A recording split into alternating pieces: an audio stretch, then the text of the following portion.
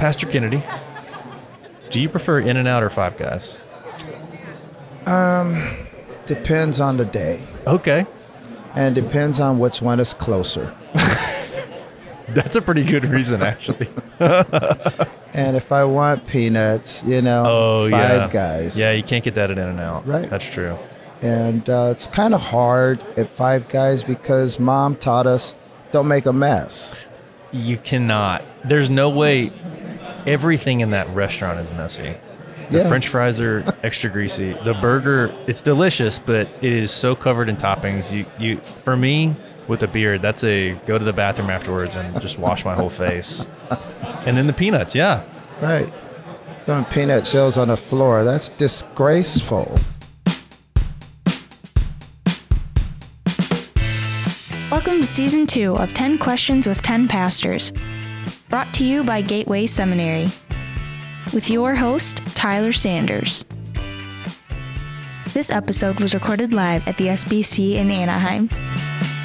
I'm here with Brian Kennedy, who's senior pastor of Mount Zion Church of Ontario, also affiliated faculty. You're a professor of preaching, at Gateway. And you've been doing that for, I think, 2 years now, right? Yeah. Teaching preaching classes. So I was an adjunct before that and was invited to move to an associate professor. Yeah, and you also have a doctor of ministry with Gateway.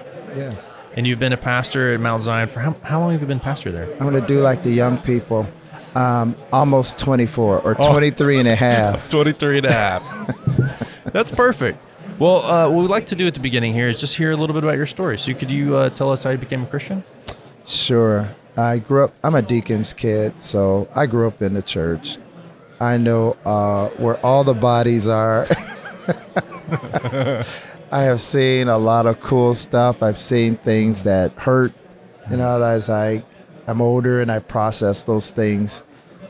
And so I got baptized as an early youngster, and that whole process of, you get baptized, you're in church, you're in VBS, you're in everything. But it wasn't until I was in the 7th grade and Dr. E.V. Hill came to the church. And, of course, during those days, we had the all-week revivals. Sure. And Friday was youth night.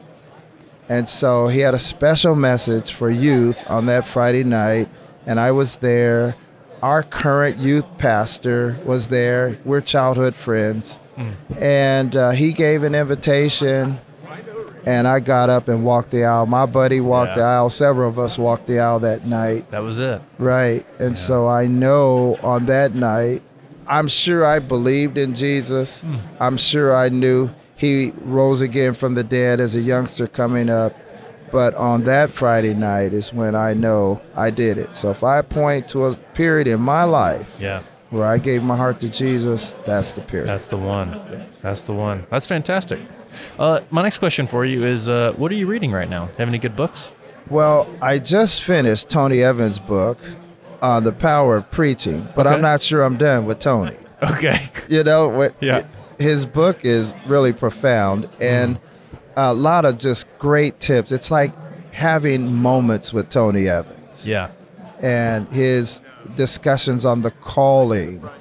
He deals with some of the technical aspects, the structure of preaching, but he gives that preacher of preachers advice throughout the book. Yeah. And so I'm done, but I'm not sure I'm done. Yeah. Right. Yeah. Well, that's good because my next question's about preaching, actually. Okay. So I want you to tell us a little bit about your big picture approach. How are you planning out a series of sermons? How far out are you looking in the future when you're planning? I am preaching through the book of John.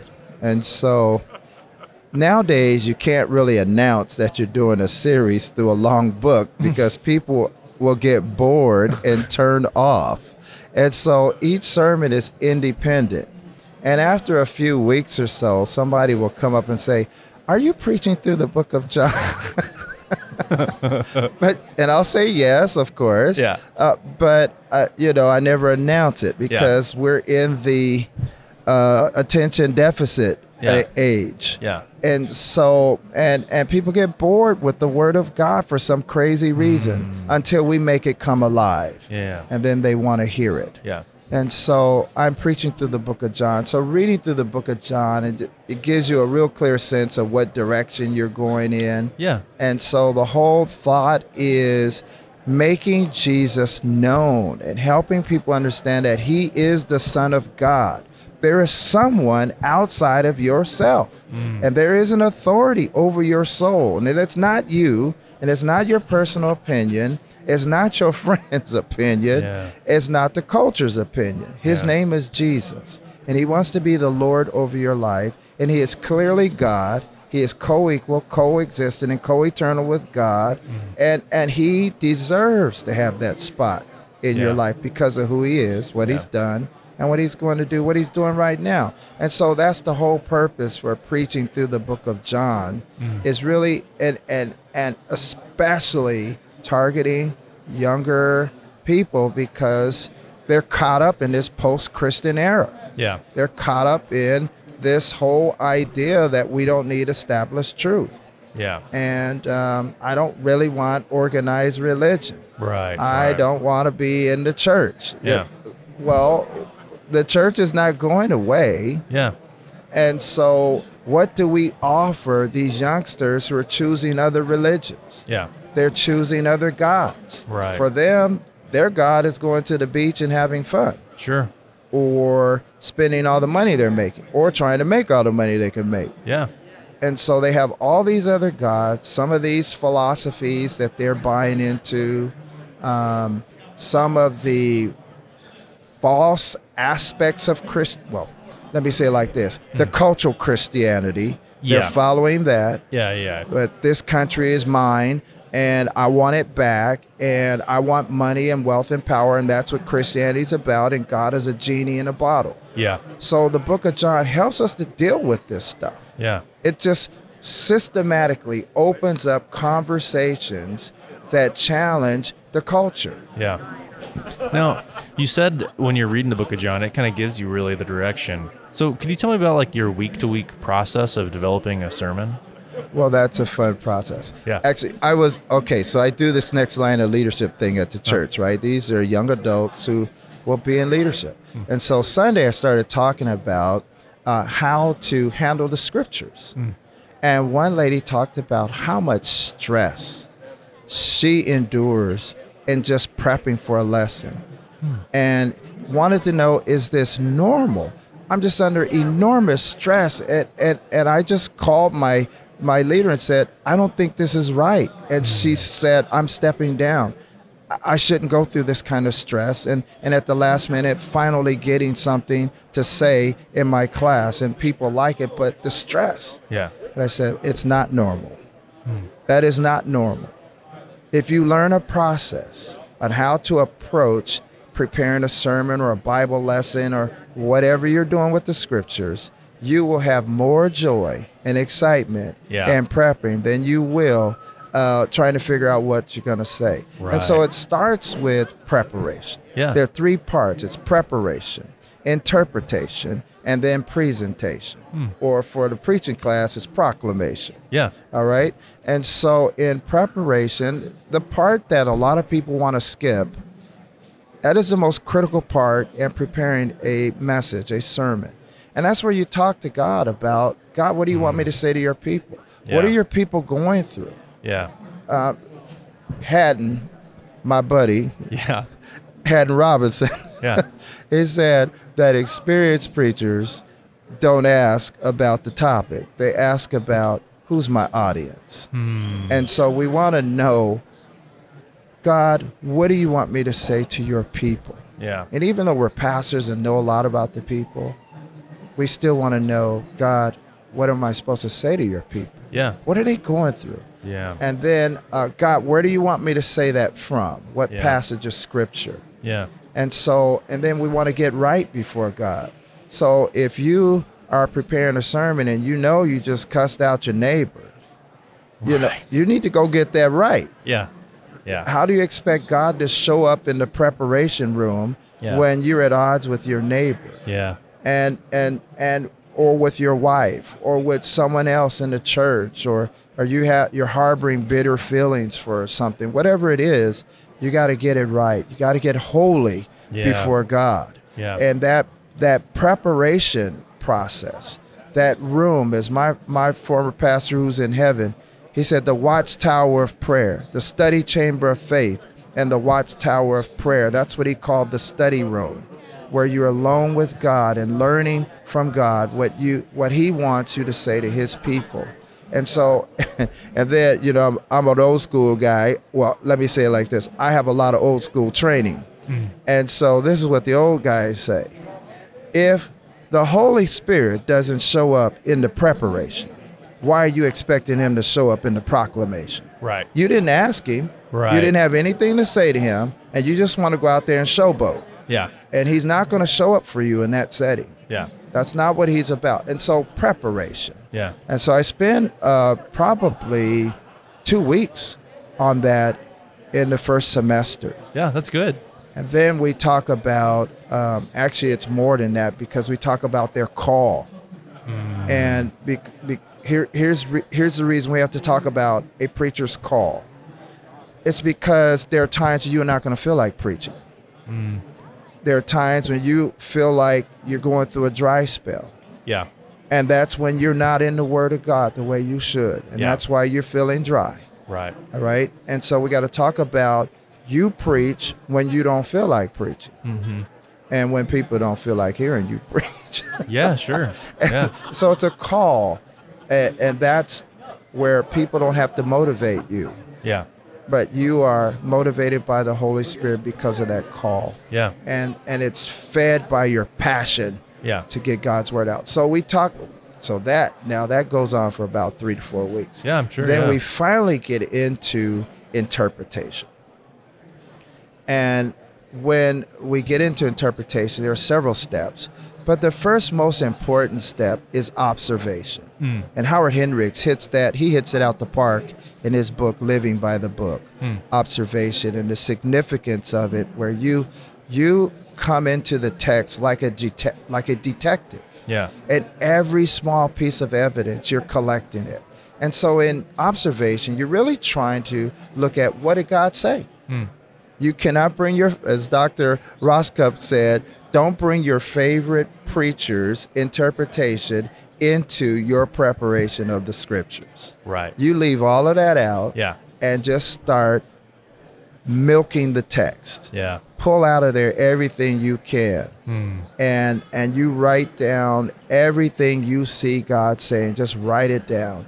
And as you're doing the observation process, the main point in the passage begins to surface. Yeah. The main question that God is answering in the passage, it begins to surface. Yeah. Your creative juices starts going and all this stuff, but you're just observing right now. Yeah. You haven't done anything significant. You haven't looked at a commentary. Now, if you run across a word you don't understand, look it up, because that strengthens the observation, right?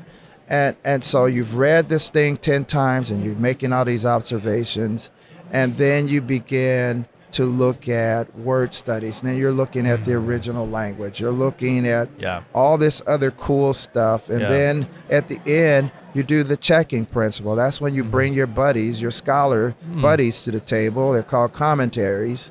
And you bring them to the table and consult your buddies. Yeah. And see what they have to say, because they may have insights that you missed. Yeah. And that will enrich in the interpretation of the passage. So you're functioning as an explorer, if you will, and you're going back into history, and you're finding out what God said and what God meant when he said it. Yeah. All right? And so there's those little cool words called hermeneutics and exegesis. Yeah. You know, they're kissing cousins, and you're pulling out of there through some principles to make the passage, your interpretation, more objective. You're eliminating subjectivity by using principles, consistent principles, the historic interpretation of the text. You're looking at the original language, because that's what removes a lot of the subjectivity. All right, so you're going back to find out, what did God say? And what did he mean by this? Yeah. And when you get that, you get the main point of that pericope, that complete thought, that paragraph at minimum. Yeah. And now that you have that, your job is to bring it into our contemporary context. Yeah. And the way I teach students to do this is, okay, you're going to do a historic outline first. Mm-hmm. And then, and I got this from Don Sanucci over at Talbot. He's retired now. Yeah. And everybody was on him about writing the book. So he wrote the book, Invitation to Christian Preaching. He did a great job, and that's one of my textbooks. And so Don talks about having that historic outline and then a transformational outline. That's where you're taking all of the language that you used in the historic outline, the biblical language, and now you're using language of today. So you got to use terms that people relate to. And that's your timeless truth outline. Now, you could preach from that, but you're not ready to preach with a timeless truth outline. So you're getting into proclamation now, and you are fine-tuning that timeless truth outline into a preaching outline. And that's the question of, Lord, how do I tell people what you said and what you meant?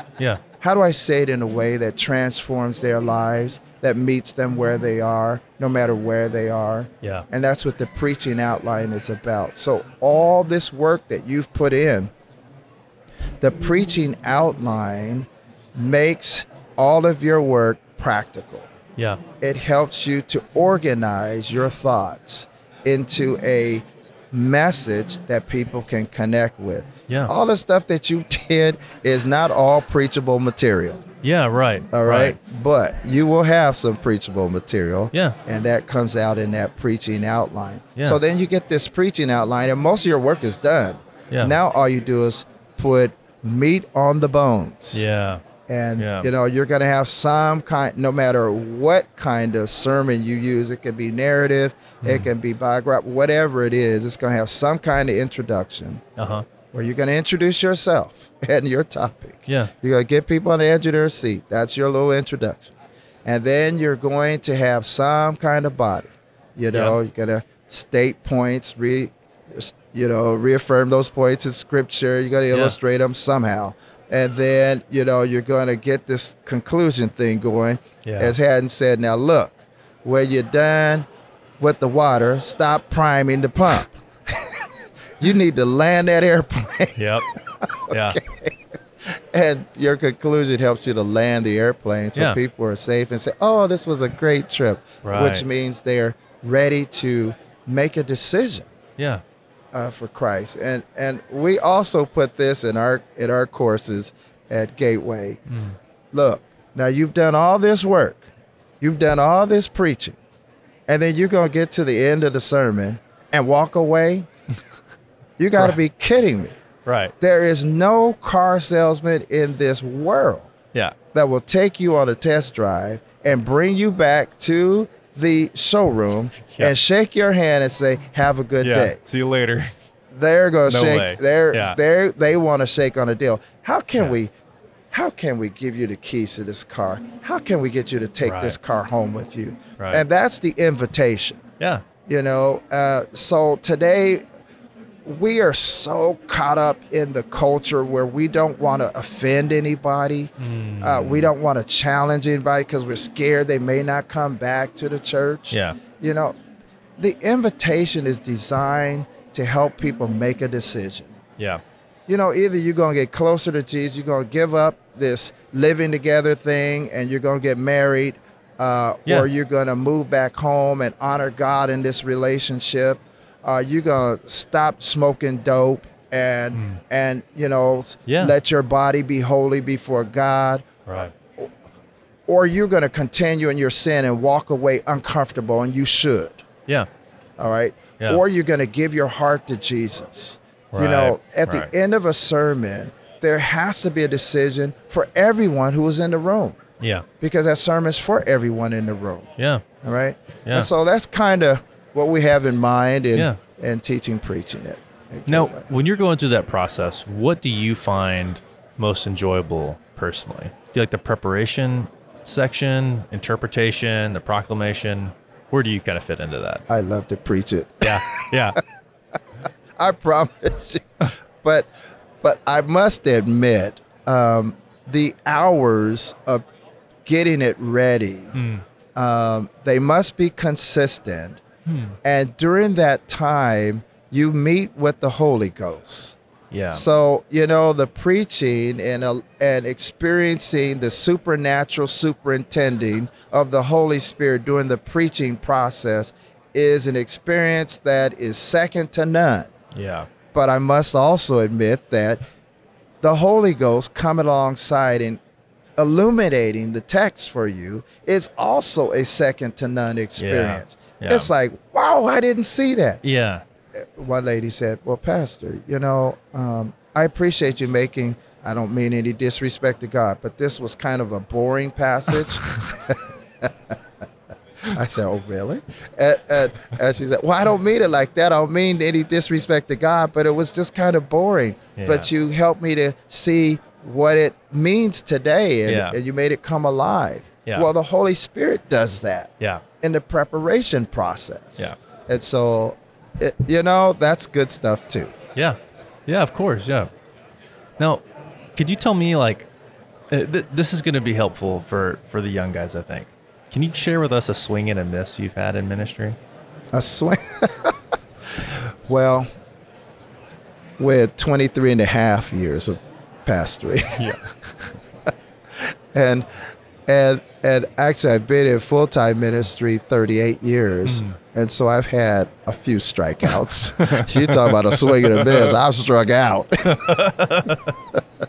and so I can think about a time when I took extra courses in counseling because I've seen devastating divorces. And I just want to help people to rethink their decision to divorce, or people who are going through to see how there is another way. Yeah. And the Word of God really is our final authority for our practices and what we believe. And there's a practical way for God to show up in your marriage or your relationships. And so I wanted to learn more about how to do that. Yeah. And so there were times when I did premarital counseling, I rushed. For the wedding date. Yeah. So a couple came to me last minute, we want you to do our marriage, our ceremony, our wedding ceremony. And I require premarital counseling. Oh, okay, we could do that. Yeah. And it was just rush. I didn't have time to really see how the lady was covering up for this guy. And they just rushed. And it was my fault. And that marriage did not last a year. Because if I would have took my time and followed the premarital counseling manual that I wrote, I would have saw through this guy like nobody's business. He was not there for the long haul. He was there for convenience. Yeah. And she just wanted to be loved. Yeah. And he told her he loved her. Yeah. And that was all she needed to hear. Yeah. But it was not a legitimate relationship. Yeah. So that was a strikeout. Yeah. No, it's interesting you bring that up because I had someone earlier who I asked what the most difficult passage or topic they preached on, and that's something that comes up sometimes. Divorce is a really tough one to preach on. But let me ask you, what do you find has been a really difficult passage or topic to preach on? Since it's all in the Bible, it's all relevant. And I don't look at those passages as difficult to preach on. I kind of back up, zoom out, and say, God, now look, you put this in the Bible. You obviously want us to learn something from this passage. Even people who are in the middle, the thick of this. Yeah. It could be adultery. It could, whatever it is. Yeah. And I'm not here for a personality contest. I'm here as your man to bring a relevant word to your people. And I want to be that God. But I need you to show me how this passage speaks to the women who do not have the baby. Samuel's mom, here she is. She's crying out in the temple. And And God blesses her. She gets a baby. And she gets more than one baby. Yeah. You know, Elizabeth, she gets a baby. Sarah gets a baby. But there are several women who want to have children who don't get a baby. And they've gone to the temple and they've cried out. Yeah. All right? And then you get to Mother's Day and they want to have a child. Yeah.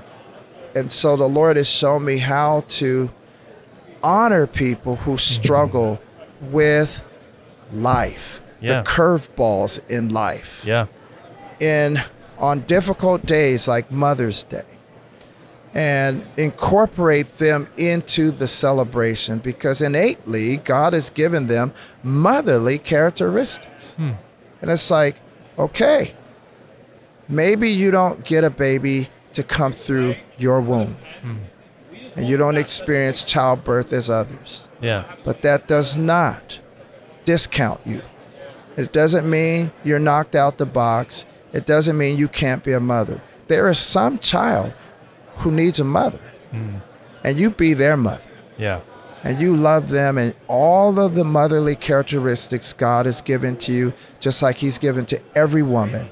Yeah. You give those to them. And so those are difficult subjects in the life of the church. Yeah. And God has given us a way to make those passages that don't come true for everybody to come alive for everybody. Yeah. So my next two questions are related. So I want to know what you think a pastor cannot learn in seminary, and then what is something that like a pastor, a student, like they have to get at seminary. If they make it through seminary without getting this thing, it hasn't been worth it. What are those two things? Okay. What is it that you can't not get in seminary? Yeah. What can you not get there?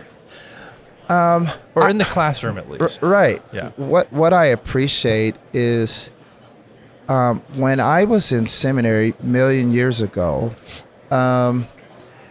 we had a lot of emphasis on the intellectual aspects, the academic aspects of it. And what was happening during that time is pastors were crashing and burning.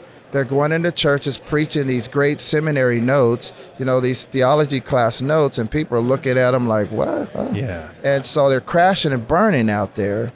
And so spiritual formation began to become popular in seminaries and helping students to connect with the living God for yourself. Right.